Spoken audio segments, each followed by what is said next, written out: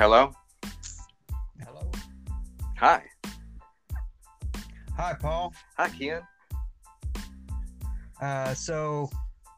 For my listeners who are not familiar with Paul, he is a good friend of mine. We've known each other for a few years now.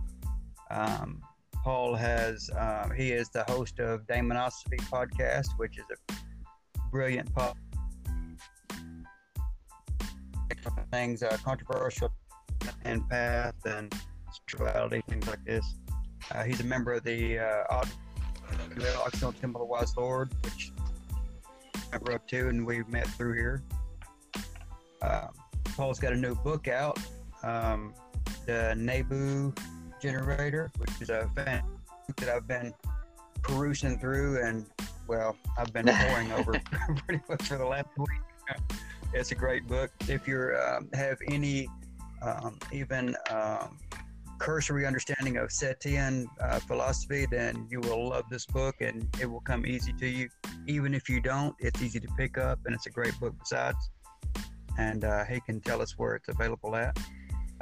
Also, you have a new album out. What is it called? This is with my musical project Asmodeus X, and it's called the Black Fire EP. It's a 4-song EP that we decided to drop kind of in the middle of this, the Corona apocalypse that we're all sitting in right now. And eventually it's going to be a full album, hopefully by the end of the year, if they let us, if they give us back our right to free assembly, then I'll be getting back together with the band, and we'll be recording the rest of it hopefully by the end of the year. So. Well, I've listened to a few songs off of it. I think one was, I think it may have been off of this one, or it may have been off of one of your other albums called, the song is Urbethulation or something like that. So Urbethulation, yeah. So that was, I want to say that was from Cygnus Onyx Flame, who's like a he's a friend of mine, and so I added some stuff to it. So I work with him every once in a while too. But yeah, no, that's a great little project, and that's kind of inspired by a previous book that I'd written called the Airbeth Transmissions. Yeah. Right, and it is a Setian book, or at least Setian. Oh, definitely. Right? Well, it comes from a Setian perspective. So, the Temple of Set is something that I've been through, and I've resonated strongly with Setian ideas. So a lot of the things that I put out are going to come from a Setian perspective. Now, that doesn't mean that it represents official, doctrines or policies or anything like that. My opinions are my own, of an individual that's come through these different, that's absorbed different qualities of influences from different sources. So, of course, Otwal and the Mazdan ideas, as you well know, is another source that I've been, that I've taken quite a lot from, and so much of it is really, it works in harmony with a lot of the Setian and in general left-hand path ideas that I've been drawn to over the years. So really, it's kind of a nice. I find it all it's a rich tapestry, and it's a very tasty combination. I think so. To that, I recall reading in, I think it was Black Magic by Michael Aquino. Is it or Aquino? I'm not sure. It's Aquino. But Aquino. Okay. Well, he said that that Setian philosophy is rather like a banquet of truths. And so it's there, just like with the non-aggression principle, there's a non-coercion or coercive principle there in the Setian as well, where a person has to come to it on his own. And it's the same way with the Otwal as well. You have to come to the philosophy and come to understand it, and then to choose it on your own without that coercive element. And so laying those truths out, as the Temple of Set does and as the Otwal does, gives you a banquet of wisdom and truth to choose from, should you find it attractive. Absolutely. So you could also say that at the core of all these things is the idea of I consider it a moral principle of personal responsibility. And I think the Mazdan system with the idea of the Fravashi, and the idea that every human being on Earth in the pre-soul state made a conscious and responsible decision to come to Earth. It really represents that principle in such a strong and pure manner. And once you cue into this idea, and it was the left-hand path that got me thinking along these lines. It was Anton LaVey and the Satanic Bible that got me thinking along the lines of personal responsibility. And once you start looking in terms of that, then you see that there's all these other systems and influences that are related and harmonious based upon that. So I think a good example of this is my book, The Nebu Generator, which pulls from a variety of different influences and different resources. And I think a lot of people will look at it and say, well, these things don't go together, and these aren't things that normally go together. And what I'm saying is, no, they do go together, because of, at the core, that idea of personal responsibility, rational self-interest, and that sort of thing. Right. Well, I mean, like we've discussed earlier, you have a nice equating of two of those philosophies, which is the Mazdan and the Setian, where you've equated Asha with Set, one being ordering principle, and the other being that isolate intelligence that kind of underlies the whole of creation. And of course, that would be Asha meaning truth, and Set being the opposer of delusion, where a thing would be equated with Druj, as you have it, or the lie or delusion.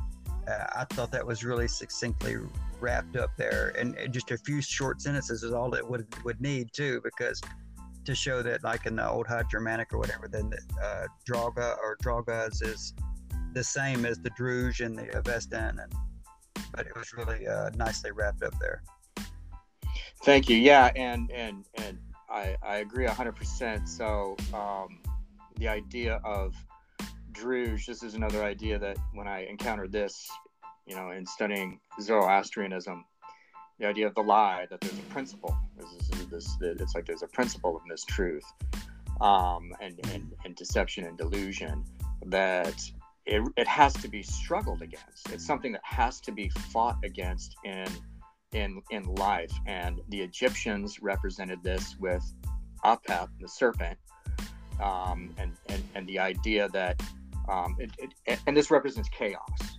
Like outside of the realm of light in the world, at the edge of everything, there's this space of writhing black, serpent coils and whatnot. And as Ra's sunbark goes across the sky each day, as he approaches the end of day, the serpent Apep begins to appear. And that in order for, if no one did anything about it, if everyone said, oh, okay, well, no, Apep, he's just doing his thing, so, let him be, then what would happen is he would consume the day, and, chaos would consume order, and there would no longer be another day. We would not have another day.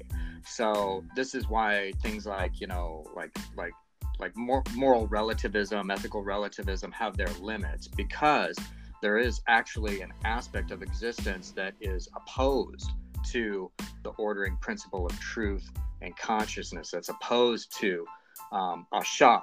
And this is also represented in Setian cosmology in the Book of Coming Forth by Night, where Set creates hardware, a buffer, right, to protect him in one sense against the cosmic inertia, which is like, that's how the Book of Coming Forth by Night describes this principle in the universe that seeks to actually absorb consciousness, and this is an idea that you actually see in there's a number of mythologies that talk about this, that talk about the first, ordering conscious principle that emerges, immediately experiences that there's this aspect of the universe, the mechanism of the cosmos that seeks to draw consciousness back into it, to subsume it. And so it's not enough to just say, hey, everything's okay. There's actually a struggle that has to take place. There's a struggle that has to take place. And I think in the Mazdan system, this is where you get the idea that there's that warlike element of the Fravashi and humanity, that we actually have to struggle against evil. We have to fight against evil. It's actually a war that's going on. And much of this in practice comes down to the internal struggle. You know, we have the internal war. We struggle against these aspects, you know, within ourselves, more so than you go out. You don't go out and fight with people, right? Because again, then you get into the problem of when you're of violating other people's rights and other people's freedoms and stuff like that, right? That's right.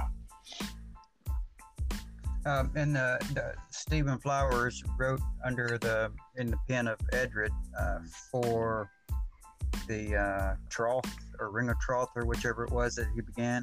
Mm-hmm. He wrote a book called True Brothers, which was for inmates or prisoners who had taken up who had espoused the Asatru or Odinic faith. And in that, he speaks about how only a fool in today's society, only a fool would allow himself to be suckered into a physical conflict, especially over things having to do with the mind and philosophy and religion and things like that. But even in, I wrote about this in one of my little ebooks, Mazdan Musings, where it talked about when if say you and I were in a convenience store, and you see me there with my child, and we also see someone trying to rob the place with a weapon, and so of course we have the opportunities to act or not act. If you acted, you would draw attention to me, which would draw attention to my offspring, which I'm there to protect. And so we have to have conscious choices there, and it's not always fighting against the lie, isn't always entering into physical conflicts. When to make the right choice in that moment, may be to let that particular thing happen and then fight it in an intellectual way, you know what I mean, by getting tags and descriptions and calling the cops and, you know, being witnesses or whatever. Yeah. So it's interesting that it's not always has to be about that. Yeah. That coercive physical element there. Absolutely. So there's a principle of Newtonian physics that every action has an equal and opposite reaction, and exactly. This applies beyond Newtonian physics. This applies to the events that occur in the universe. This applies to magic, and the actualization of will and things like that. That, like, when you do something, when you act upon something, that there's a potential for this equal and opposite reaction to occur. And when people use force directly, this is usually the result of it. So like, the Greeks have this story of Hercules against the Hydra, and every time he cuts off one of the heads, it grows two more heads. And so he has to get clever and use fire to get anywhere with it. But I mean, you see this all the time. Like, there's so many examples of this right now going on in our civilization with the reaction to the coronavirus, because, and of course, this is a very dangerous disease, it's a serious disease that people need to take precautions about. But the way many of the local governments have reacted in an aggressive way of using force to make people stay at home, using force. Now they're moving into using force to make people wear masks and stuff like that. And every time they do it, there's this opposite reaction, right? And the opposite reaction is, the complete devastation of our economy, which is leading to other problems, even more that haven't fully come to light yet, but I think will, over the next, year or years. But this is just another example. So when you there are times when you do need to act, right? There are times when you need to act, but it's good if you can consider your actions, and if your actions are tempered by personal responsibility. If your actions are tempered by a non-aggression principle, which is basically just another form of the golden rule, which everyone has. Even Anton LaVey had his own version of the golden rule. Don't fuck with anyone if they don't fuck with you. Yeah. If that can temper your demeanor, and then you'll be in a better position, really, than someone who's not tempered by such a demeanor. Yeah, I think Ayn Rand spoke well on that. We're talking about rationality or reason, tempering everything with rationality and reason, because it's our highest ideal, rational self-interest or whatever. Yeah. But you speak to something there that is interesting, because if you think about how we've been basically shuttered into our homes as a reaction to the pandemic, then it puts you closer in contact with people. You're in a closed environment where you're breathing the same air, mm-hmm. where respiratory ailments and diseases are almost always aided in healing by going outside, not by going inside. Yeah. And so it's interesting, and I'm not one to jump into, because there are a lot of conspiracy theories right now about the coronavirus, and I try not to get into that, but wow, some of it is really interesting how things connect. Oh, absolutely. It's just hard to it's just, people say that the virus is unprecedented, is like what they like to say in the media right now. But to me, what is unprecedented is all of the local government, governors, judges and mayors, just overnight deciding to shut down society and to create these really micromanaging movement restrictions on human beings everywhere.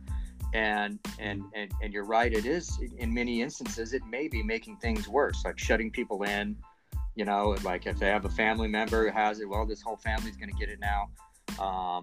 Make people afraid to go outside, so they're not getting any sunlight or vitamin D to help build up their immunity. Also, younger people getting the disease helps build up immunity, will help build up immunity within the gene pool, like Sweden's doing that right now. Like Sweden is the only country that hasn't locked down people, and so they're getting more cases of it, but they're building up immunity. So it's like, they're not presenting this as a great example of Sweden, right? I mean, now this is something Sweden's doing, which I think we should really pay attention to. But the other thing is that they are, since they've shut down all these businesses, there's only a few grocery stores open. Well, everyone in the city, I live in Houston, it's a pretty big city. Everyone's going to the same grocery stores now. So, everyone in the city is going to the same place now. So, these grocery stores have become, that's where the most dangerous place, right, to possibly pick up the virus, but it's a place that everyone has to go to survive now. So, in many ways, their actions are actually, possibly making it worse, but also, since they are in the position of putting out the information on it, then they can also, make the numbers look better or worse. So it's a very interesting situation, to say the least. It reminds looking at, it is. And if you look at the grocery store shelves, you know what this reminds me of when you see those images of like maybe 3 items, but having hundreds and hundreds of the items, canisters of the same item, but of course the rest of the shelves are empty. Mm-hmm. It reminds me of when you look at the Venezuelan markets and things like that. Yeah. Where they've used this social government, and of course, now they've got 4 items in the whole grocery store that are socially or that are government sanctioned, so they're there, but there's nothing else to eat. Right. You know what I mean? Yeah. So there's no vittles, there's no groceries for people to go buy, and even if they do buy it, they got to wait in line for 2 days to get a sack full of groceries. Yeah, no, absolutely. It's like our grocery stores now look like Venezuela. It's like it's like Soviet. It's like the stuff you used to see about under the Soviets in Russia, and that's what's happening to America now, and it really, I got to tell you, Keen, it really breaks my heart. It really breaks my heart to see it. That the people that would make this decision are they that unknowledgeable? Are they that is it possible that all these people who are put in these positions of authority know absolutely nothing about economics or history or how markets work, that they would do this? Or are they doing it on purpose because they have something else in mind? Yeah. You know? Well, I was going to say, I don't think that anybody can be that I don't know, I don't want to say ignorant, but if they have no idea about the economics of socialist countries, I don't think that there could be anything other than ignorant there if they don't know that, considering they're leaders in a capitalist government. Mm-hmm. I mean, you have to know your opposition, if nothing else. Yeah, you would. You have to, as good as you know your own. And so maybe if there is a concerted effort for some reason I was talking about this with a friend yesterday.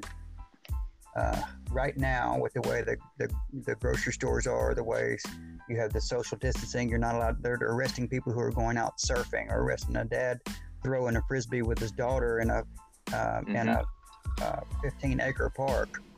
You know what I mean? Where nobody's around, they're arresting them. So it's a forced curfew, stay at shelter and home thing. And now all of the small businesses are crashing. They're not just on hold, they're crashing because they don't have the money to keep up with the things, and they're losing inventory. And so it would be the perfect, again, this may be a conspiracy theory, but I'm just connecting dots here. It would be a perfect time for the government to step in if they were to try to convert to socialism. Now we're already getting a government stipend with the stimulus checks. Oh yeah. No, absolutely. Now they're making this is government-sanctioned education for your children at home now. Yeah. Doing this, so yeah. No, absolutely. This is the perfect opportunity for them to roll out all of this socialism. For them to say, oh well, a lot of people, like universal basic income has been, UBI has been the thing that a lot of the socialist elements in America have been pushing through. Like everyone has a right to an income. And I think it's laziness. Well, it is, and it's also it's you don't really need to follow that hard to say, well, what's the right amount of money that everyone should make? And no one can answer that question. No one will ever be able to answer that question, and that's why it's untenable and immoral. But now they have the perfect opportunity to drive, to roll that out, because people have to have it. People have no choice. You have no choice but to have it. You can be the biggest free market advocate, hardcore capitalist in the world right now in America, but your small business is dying. You're going to take whatever you can from the government. You have no choice. And this is how government forces good people into these positions of having to beg and be dependent on them. And in my mind, that's just that's drooge.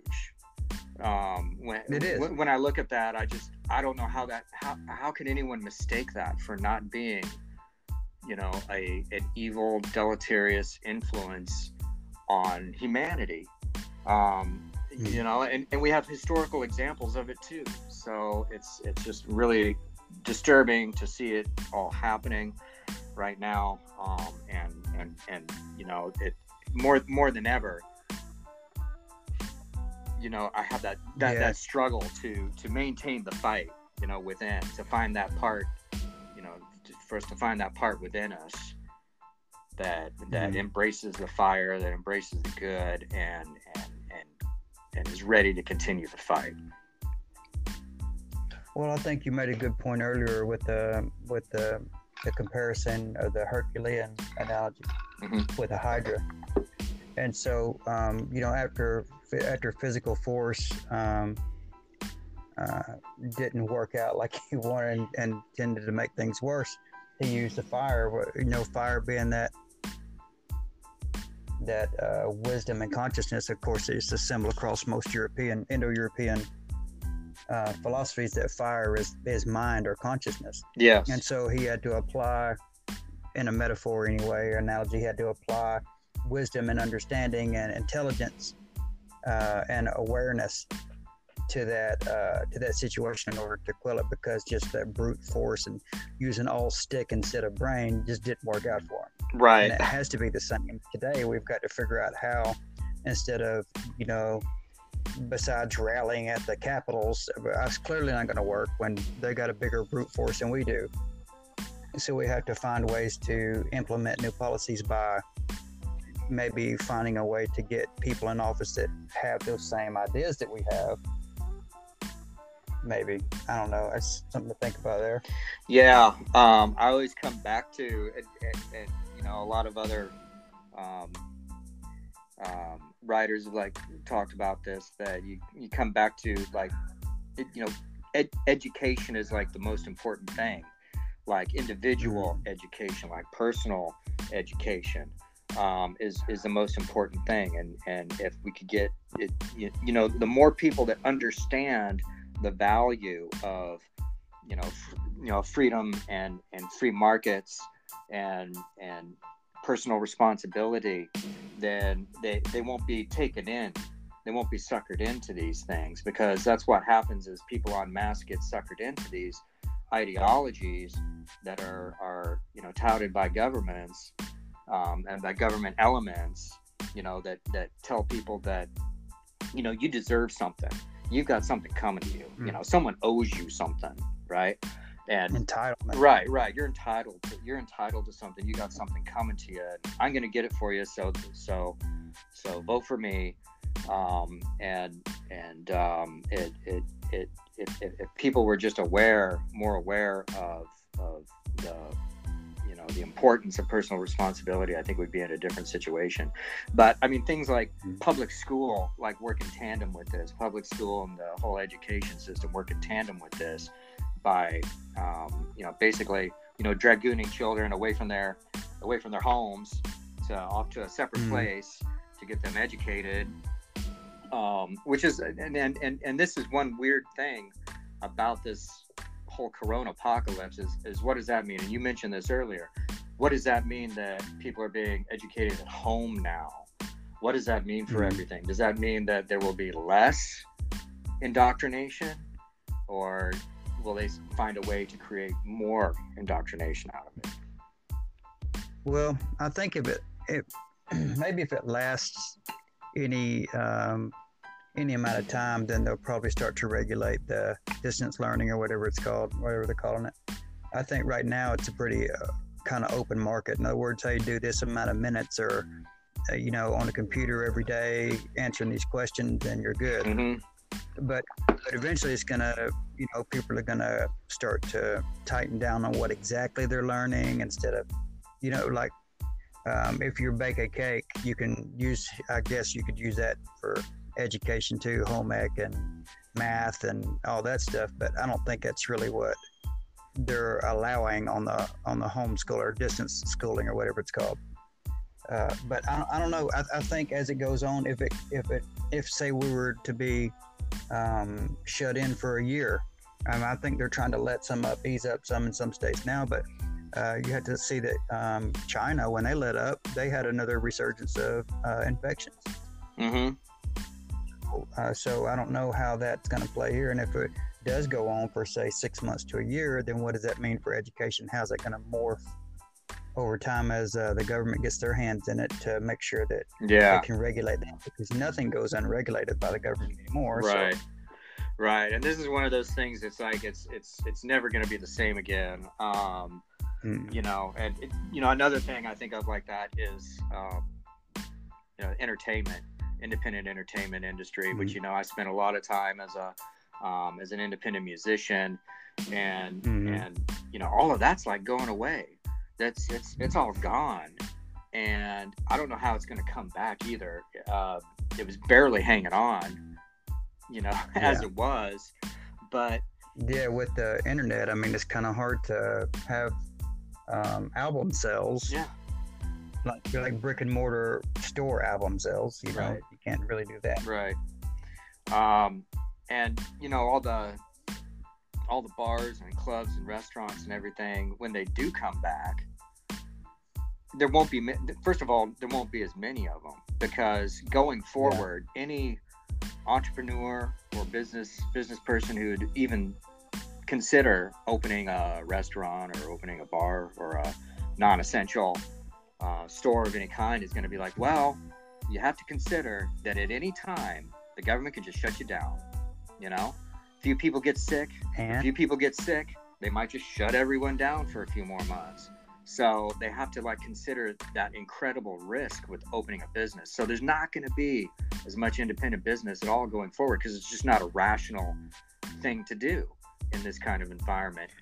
And the other thing is that when they do open up, there will probably be new regulations about social distancing, like the capacity will be reduced. You can't have this many people in the building, or you have to have your bar stools or your tables and chairs have to be so distant apart, so no one can really talk to each other or socialize anyhow. So that's they can't have as many people. Customers come in, they're gonna have to raise their prices, and the few bars are there. So it's like there's gonna be less entertainment, and it's gonna be more expensive, and more people are gonna stay at home anyhow, you know? Yeah, it's gonna be $40-50 for a stiff drink and $20 for a beer. That's right. And you know, it's funny too, because this is the third coronavirus in the last few years.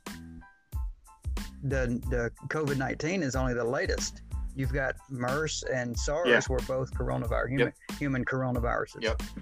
And so COVID-19 is just the one that they discovered that started in 2019. But what happens when we do move away from this and start building antibodies, and the next wave hits, the next coronavirus? I mean, and so basically we've got one thing that's mutating into different strains. It just takes a little bit to build antibodies, but then when it does find a way to mutate, then we've got a whole other pandemic. Right. And so I don't think it's the end of the human coronavirus, even if we do find a vaccine for this. Specific. No, it isn't.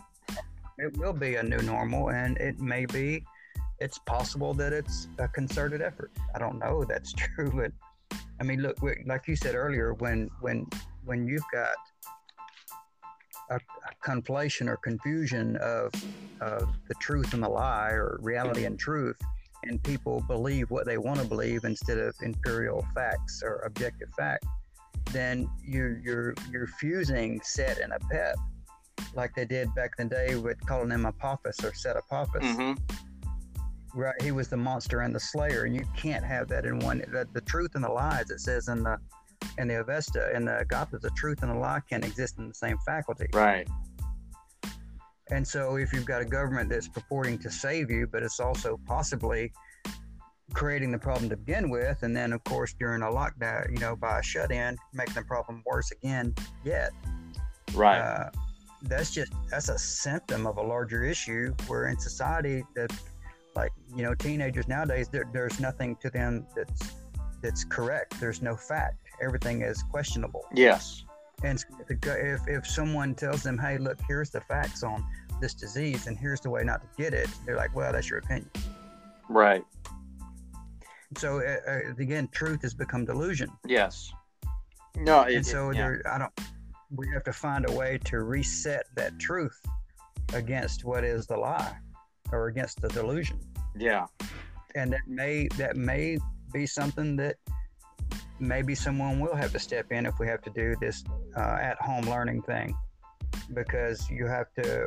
What can you sanction as truth and fact for learning, when some of the adults now who have kids that are teaching at home are also under that same delusion? Yeah. No, there's a total conflation about the crisis, and there's two things. There's that disease, which is a real thing, and then there's the reaction to it, which is man-made. And we're definitely in a crisis. No one can deny that. but the source of the crisis becomes conflated. And we see these dramatic numbers, on the TV screen, on the internet, about how many deaths and how many people have it and everything. And they're very alarming. They're starting to taper off in some areas, but the numbers themselves are alarming. But they're presented out of context, and they have not proven that the disease numbers are really that much worse than a lot of other things that happen on a regular basis, but just don't get publicized as much. And they also haven't proven that any of the reaction is helping to taper it off. The assertion that all of the social distancing and all the lockdown is why the numbers are starting to decrease now is basically like, ancient, priest magician telling you, well, the only reason the sun came up this morning is because I did this ritual last night. So you better pay me this ritual tomorrow. Right, exactly. So you better keep paying me. So it's a similar like situation that we don't really know. But one thing that we do know is that it is a crisis, and you're right, there's going to be more of them.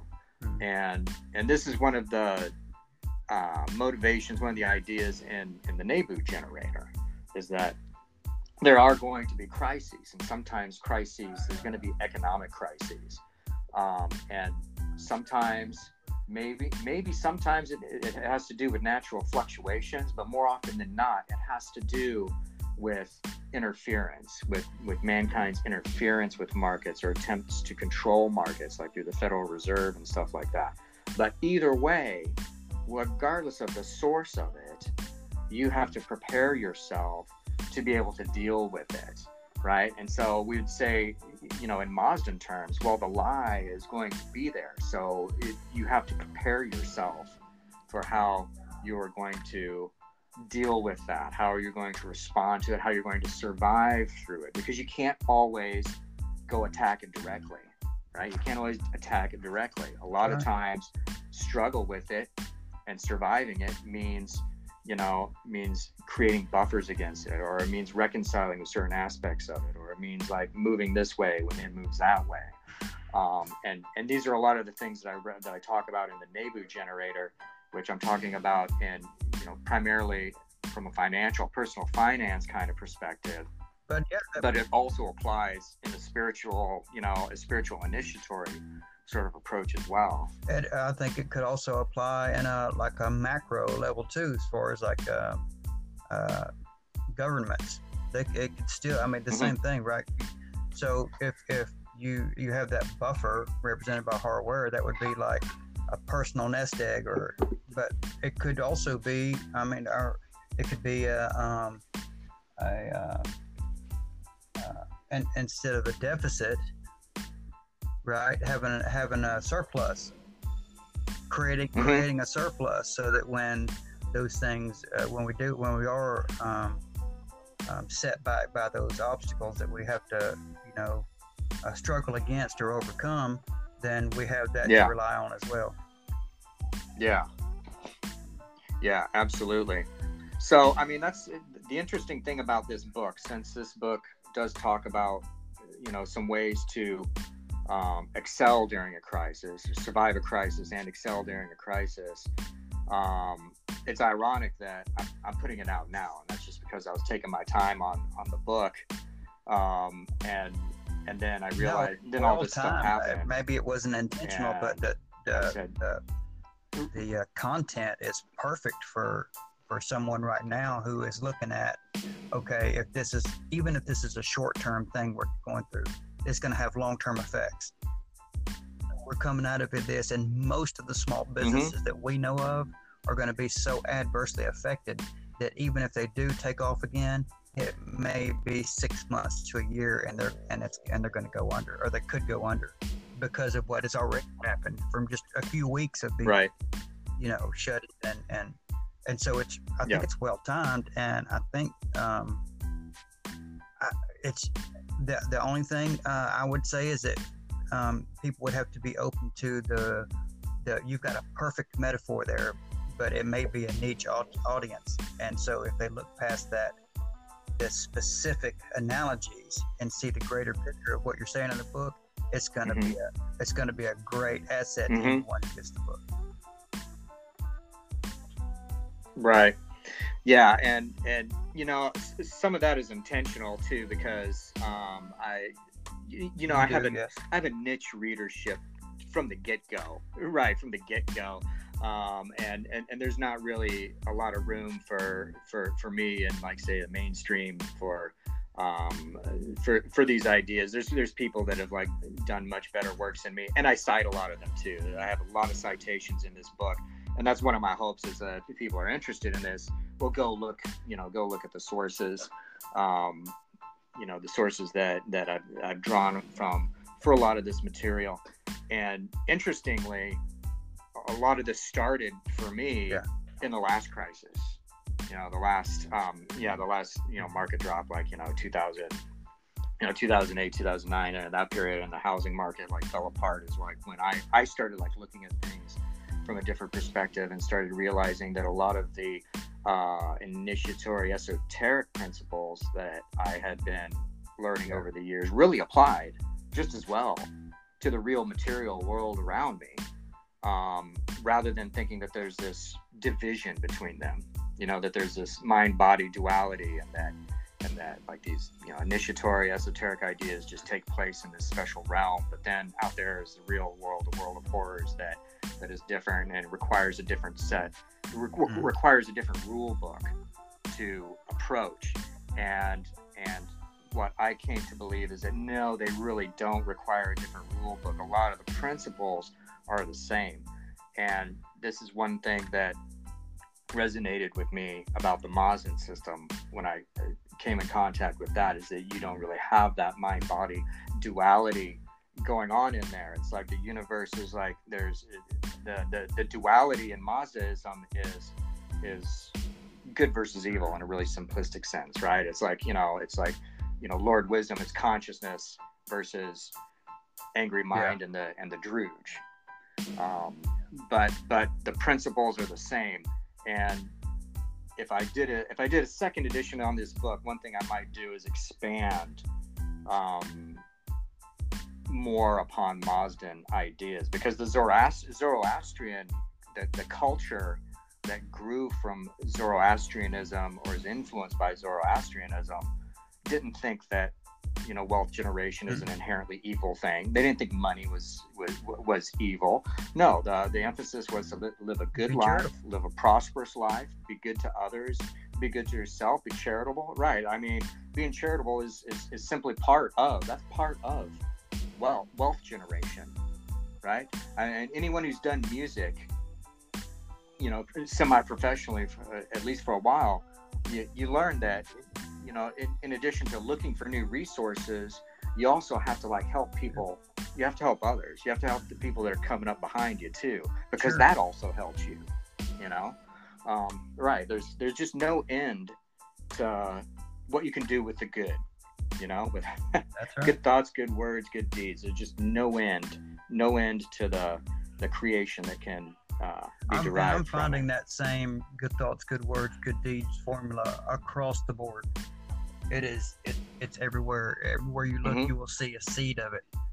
That seed has been fleshed out in those different philosophies, but they all have a common origin.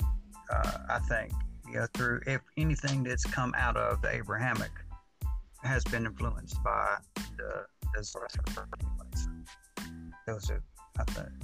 I wanted to ask you though about, because the book is the Nebu generator, so of course the gold generator or the money generator. What does that mean for American society, where our monetary unit, the dollar, was based on the gold, and now because of the way we've mismanaged and instituted the Federal Reserve and things like that, it no longer represents a gold store.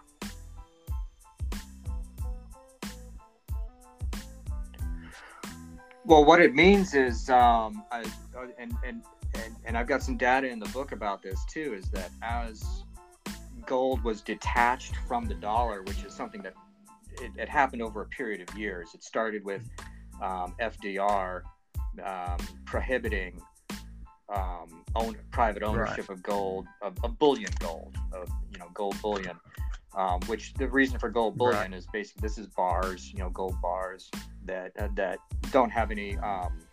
The only use is to retain them for value or exchange them for value. So he prohibited that, and what that meant is prohibiting it means that the government just took it all, confiscated it all, gave people some money at a really shitty rate, and so there's some other legislation that went on over the years, and then eventually Nixon was the final coffin nail for gold by completely detaching it from the dollar, by saying they would no longer, because up to then they would pay foreign governments back in gold. So they stopped doing that. And then gold was just forbidden until Reagan said it's okay for, he reversed some of that and said that people could purchase gold on their own. So what it means is that the dollar that we have, and they call this fiat currency, and it is just paper, and it's backed by force. It's backed by a lot of propaganda and a lot of hype, and this is why the dollar fluctuates. This is why we have inflation, why we have mega inflation, and there's going to be incredible inflation occurring over the next year or so because of all of the borrowing that they're doing from the Federal Reserve right now. So the thing is, though, that gold itself has not actually disappeared, and it still continues to retain its value despite this. And governments of the world have been buying it up, especially the Chinese have been buying up gold like very aggressively over the last decade or so, bolstering their reserve. People who don't know any better will say, oh, well, gold is just a metal, it's not really worth anything. And I'm like, well, if it's not worth anything, tell me why all the governments of the world are desperately buying it up, and also tell me why I or anyone can go look at the price of gold at any day of the week and watch how it fluctuates.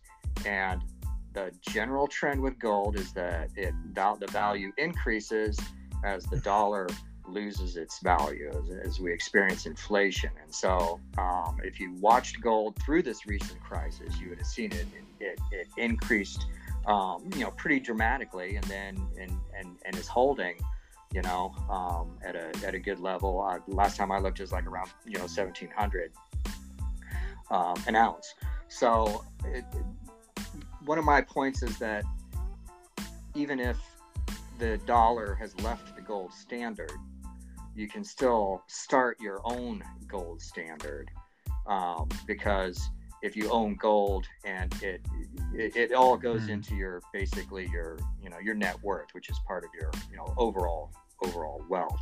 So you can actually start your own gold standard, even though the government has forbidden it. Now, some people have speculated in the midst of all this crisis that eventually the government will institute the gold standard again, because it will be the only way to tie it down, right? To tie it to something, because that's why inflation is just insane, off the charts, and has been for many years, because there's nothing in the material world, in the real world, to tie it down to. And that's what gold used to do, right?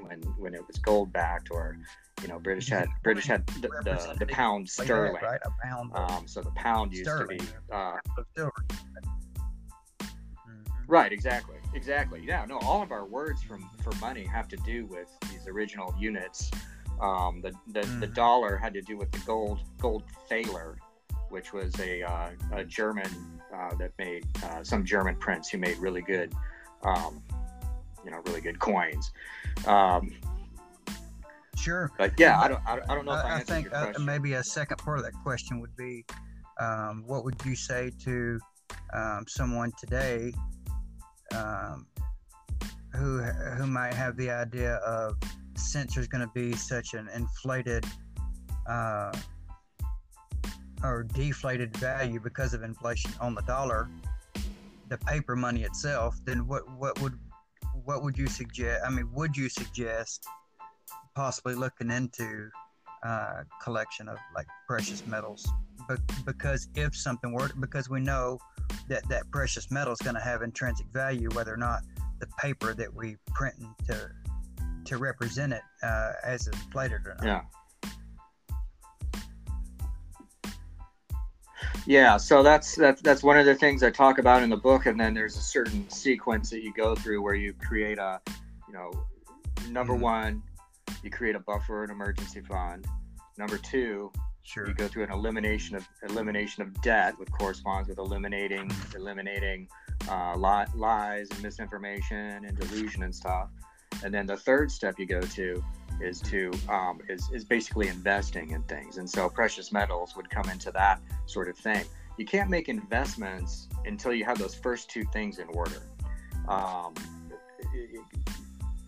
It's risky to make investments before that, because then something will happen and you'll need the money and you'll sell your investments, and then you won't be anywhere. So my advice is to start, or the system is to start first with those basic things, and when you get to the point where you can start working on that third engine on investing, then precious metals is something to look at, because owning those precious metals during a time of crisis like this is the time when you want that. This is the time when you want to be in that. So in that would you? and I'm pretty sure that you talked about this, but I can't remember exactly what it was. But would you suggest that each of those three generators have to be? Now you said that you had to have the first two in order to effectively use the third, but or even the first two, those have to be in that order, or would you suggest paying down your debt at a rapid rate and then start to build that nest egg, or does it have to be in? No, okay. I did. I definitely. Yeah, it has to be in that order. That's my thought on it. People can do whatever they want, but my thoughts are that you want to do your buffer first, because that gives you a sense of safety. It gives you a sense of security, and that changes your demeanor in a, what can I say, a magical kind of way. And that sense of security gives you some strength and some consistency, then to go and take care of the debts. And, and it doesn't matter how much you have. Some people will be like, oh no, my debts are so bad, you don't understand. No, I understand. And I talk about that a little bit in the book too, that, I went through this. I've been there. I was in that, 90s generation where we all got sent, automatically approved credit cards, and, everyone just went out and just used it for everything. And,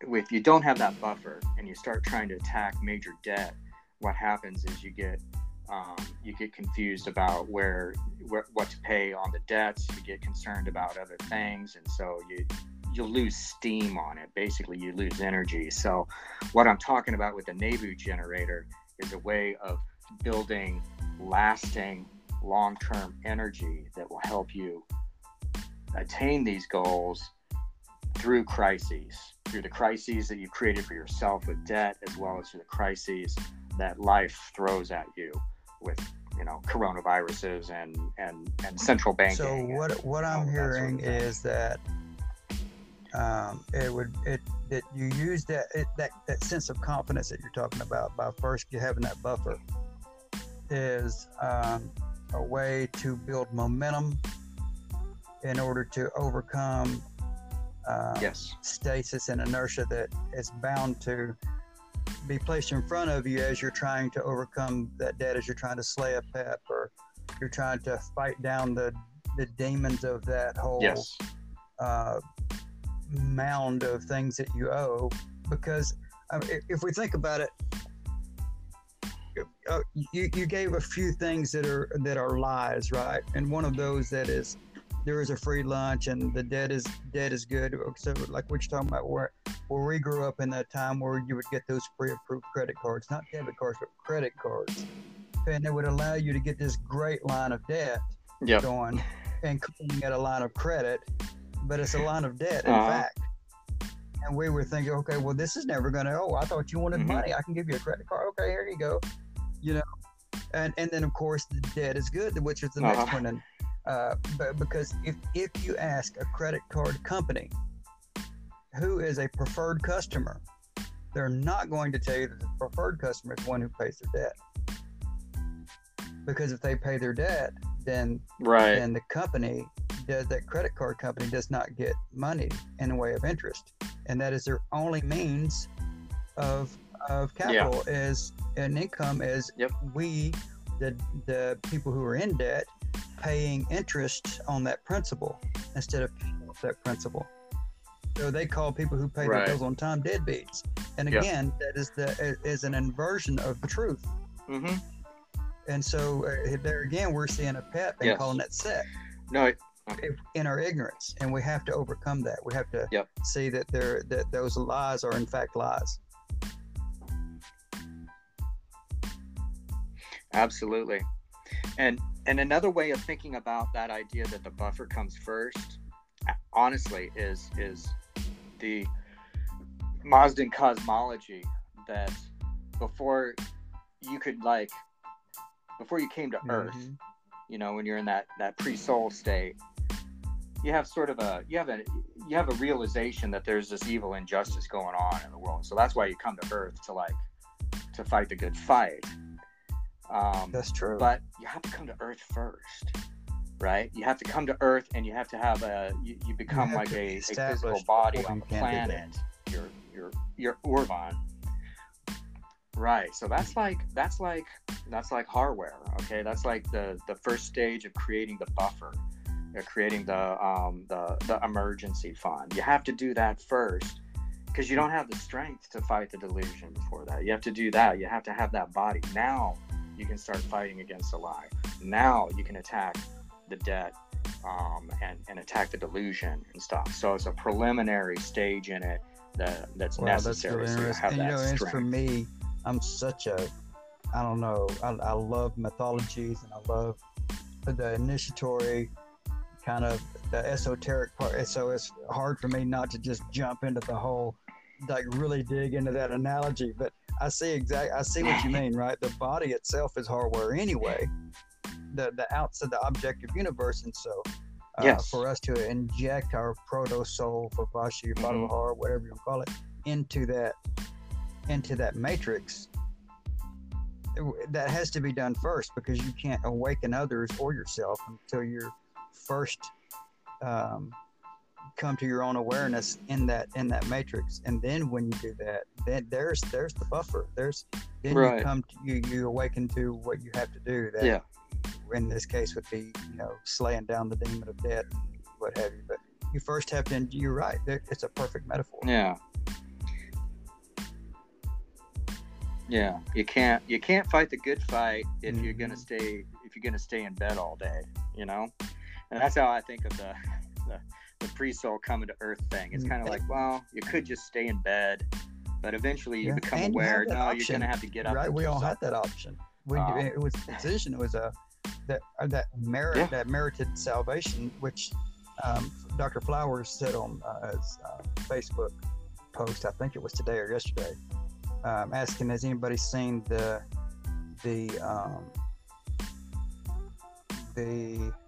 connectedness, or maybe the similarity between the Mazdan way and Russian cosmism? And I really couldn't answer, but I got to looking through there, and there is a lot of the same in there. And it was interesting because that universal salvation that cosmism talks about, back to that original merit, where which is attached to each of us because of that choice that we made to join the matrix, to be incarnate. And so I thought that was really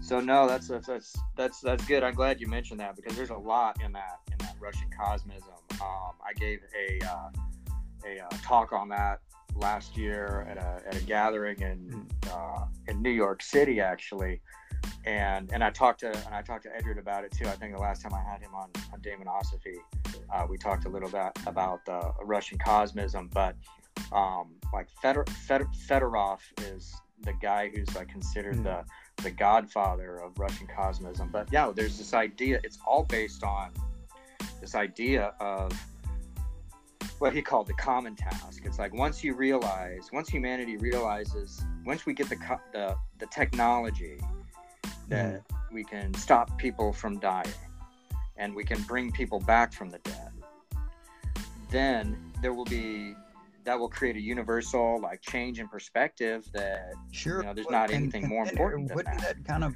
get rid of most of the aspects of war, because the threat of war is the threat of dying. So that coercive element, that aggression, we would almost have to adopt that non-aggression principle as a matter of common sense. Right. Because it's just a waste of time if you go kill people because someone's going to bring them all back anyhow. So what Fedorov said is like he said that the Americans have pointed their cannons at the sky. That's it. He read an article about like Americans were like shooting cannons into the sky to try and produce rain. And he said, so he took this model of, instead of our cannons being pointed horizontally, we need to point our cannons at the sky, right? Rather than shooting each other, we need to shoot up there into like the great unknown. And so these ideas were fully adopted by the Russian space program at the time, right? And that's how how it got adapted into this whole system of their space program. They're like, well, if we're gonna bring back everyone who's ever lived before, we're gonna need a lot more space. So we're gonna need to colonize space, and that's where if you see any of that Soviet propaganda for their space program, it's all about the Russian, the Soviet Superman and Superwoman, super family, like going into space to like recolonize everything. So that was very, very interesting stuff, and a lot of it does sound like Frasco Coretti, and it makes you wonder about how much in that area, because so much of the Sufi stuff, which goes back to Zoroastrianism, ultimately is all over in that area in Russia, and got adopted into a lot of the folkish I've wisdom. just ordered the Narc Sagas, the book by John Caruso or something like that, and of course that's all the Caucasus mythology, and of course it's, if you go back far enough, it's Iranian, and the Ossetians and they all speak an Iranian language anyway, and so even that's all connected back even to the Russians and the Ukrainians and all that stuff. So I'm interested to see how that's gonna equate, because it's a relatively new thing. Like, it's never been they've only been oral teachings and mythologies, and they've never been written down until here recently. And so it's going to be an interesting study there, I think, to see how all those things connect. Yeah. So tell me about your new album. Tell me about influences and sounds and messages, even like lyrics. So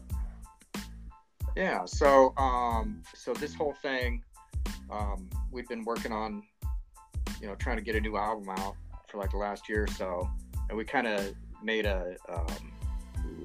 we kind of veered in our style to Asmodeus X.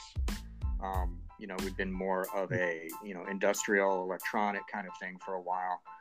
We kind of went back to our roots. Like, we had more acoustic guitar and bass guitars and stuff like that back on our first album, circa 2002. And we kind of like made a step back on that, kind of went back to the basics on it, and we just all started, there's three of us, and so we just started playing acoustic guitars and acoustic bass and stuff, and we started redoing some of the electronic songs, and discovered that acoustic element just added new dimension and depth and timbre to it. So we just decided to roll with it. So, we'd been recording for a few months, and then this crisis happened, and we've got a studio that we all work in. It's on the south side of Houston, and all of a sudden this crisis happened, and it's like, wow, we're not gonna be able to get together for a while. So we started meeting online and remotely, working on some of the songs, and realized that 4 of these songs they're pretty much ready to go, and B, they seem pretty like relevant to what's going on right now as far as the apocalyptic nature of everything. So we said let's go ahead and make an EP on this. So we mixed it up and got some great artwork from Komodo Cat, my wife, which is the cover art for it, and we're gonna drop this on May 4th. And thematically, I'll say just a couple of comments, like the song "Farewell to the West," which is the first one on it. That has to do with basically how Western civilization appears to be slipping away. The Western civilization that we've all known, the Western civilization, which was based on the idea that the individual is sovereign and free, seems to be slipping away. And then the other song that I'll note is "Black Fire," which is very apocalyptic and very much in the sense of Frasco Coretti. Like the lines from the reprise at the end of it are, hey, we're gonna light the light, we're gonna fight the fight, we're gonna make it wonderful, make it all wonderful. And that's the best comfort I can take looking at what's going on right now. If this is the end of it all, well, I want Frasco Coretti. I want a better world out of this. Wow, that sounds really interesting, and it gives from the bit that I've heard. And granted, I haven't downloaded the album yet, but I've listened to some of the samplings. That gives it knowing that those lyrics that. Because I have to admit, I'm a music lover, and I am enthralled by the sounds itself. And a lot of times I pay no attention to lyric, but boy, that sure does add a nuance there. That, oh wow, that's intense. That's awesome, man. No, I've heard. I think I saw you doing a rendition of "Purple Rain" here online recently. Yeah. That's pretty awesome. I was like, well, I appreciate that. I'm not a singer, and so like I say, I listen to sounds and not words, so I don't know. But I enjoy making music. Like you, I'm sure it's a passion. Yeah. Oh yeah. It is. Absolutely. It's a labor of love. That's why I do it. I do it because I love it and to help keep me sane. To me, it's always been whether I'm copying something or whether I'm creating something my own musically. It's I don't know. It's almost like when you're gazing into the flame. There's a bridge there that's forged, a connection forged between the divine, between ourselves and the divine. So yeah, that's my whole. I don't know, my reason for even engaging in it. Oh, music is such a available example of magic.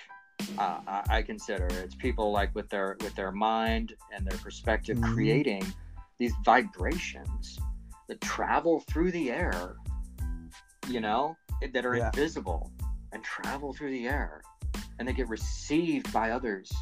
And those who receive them are affected by them, and it can touch your heart in a dramatic kind of way.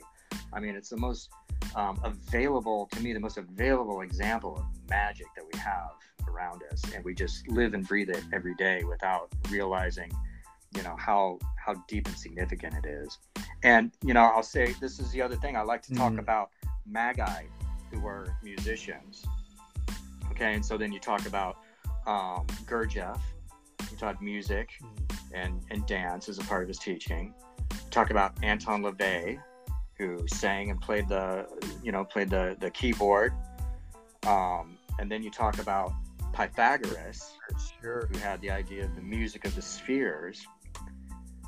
And then you got to talk about Zarathustra. Every bit sang. of it is a song. His whole mantra. teaching is a song. The Gathas. And Right. He's a singer, right? And sober that's point how of he fact, got his he word says out. in the So, Gathas this. He says, "Let me teach you the truth of things, the truth of the cosmos, in metered, measured verse, not in unmetered, unmeasured verse." He says specifically that those who speak Yep. the truth have done so and do so in metered, rhythmic, measured verse, and those who do not speak the truth. In other words, these are songs. These are gathas. These are. I had a big point of contention with someone who told me that I should rename my translation of the gathas because he says these are not this. He said first of all they're 17, not 16, but of course we know that at least one of those were not written personally or composed personally by Zarathustra, but by his following, but also that these were that there's not 17 gathas or 16 as I've said, but 5 because they are collections of songs. But we have made those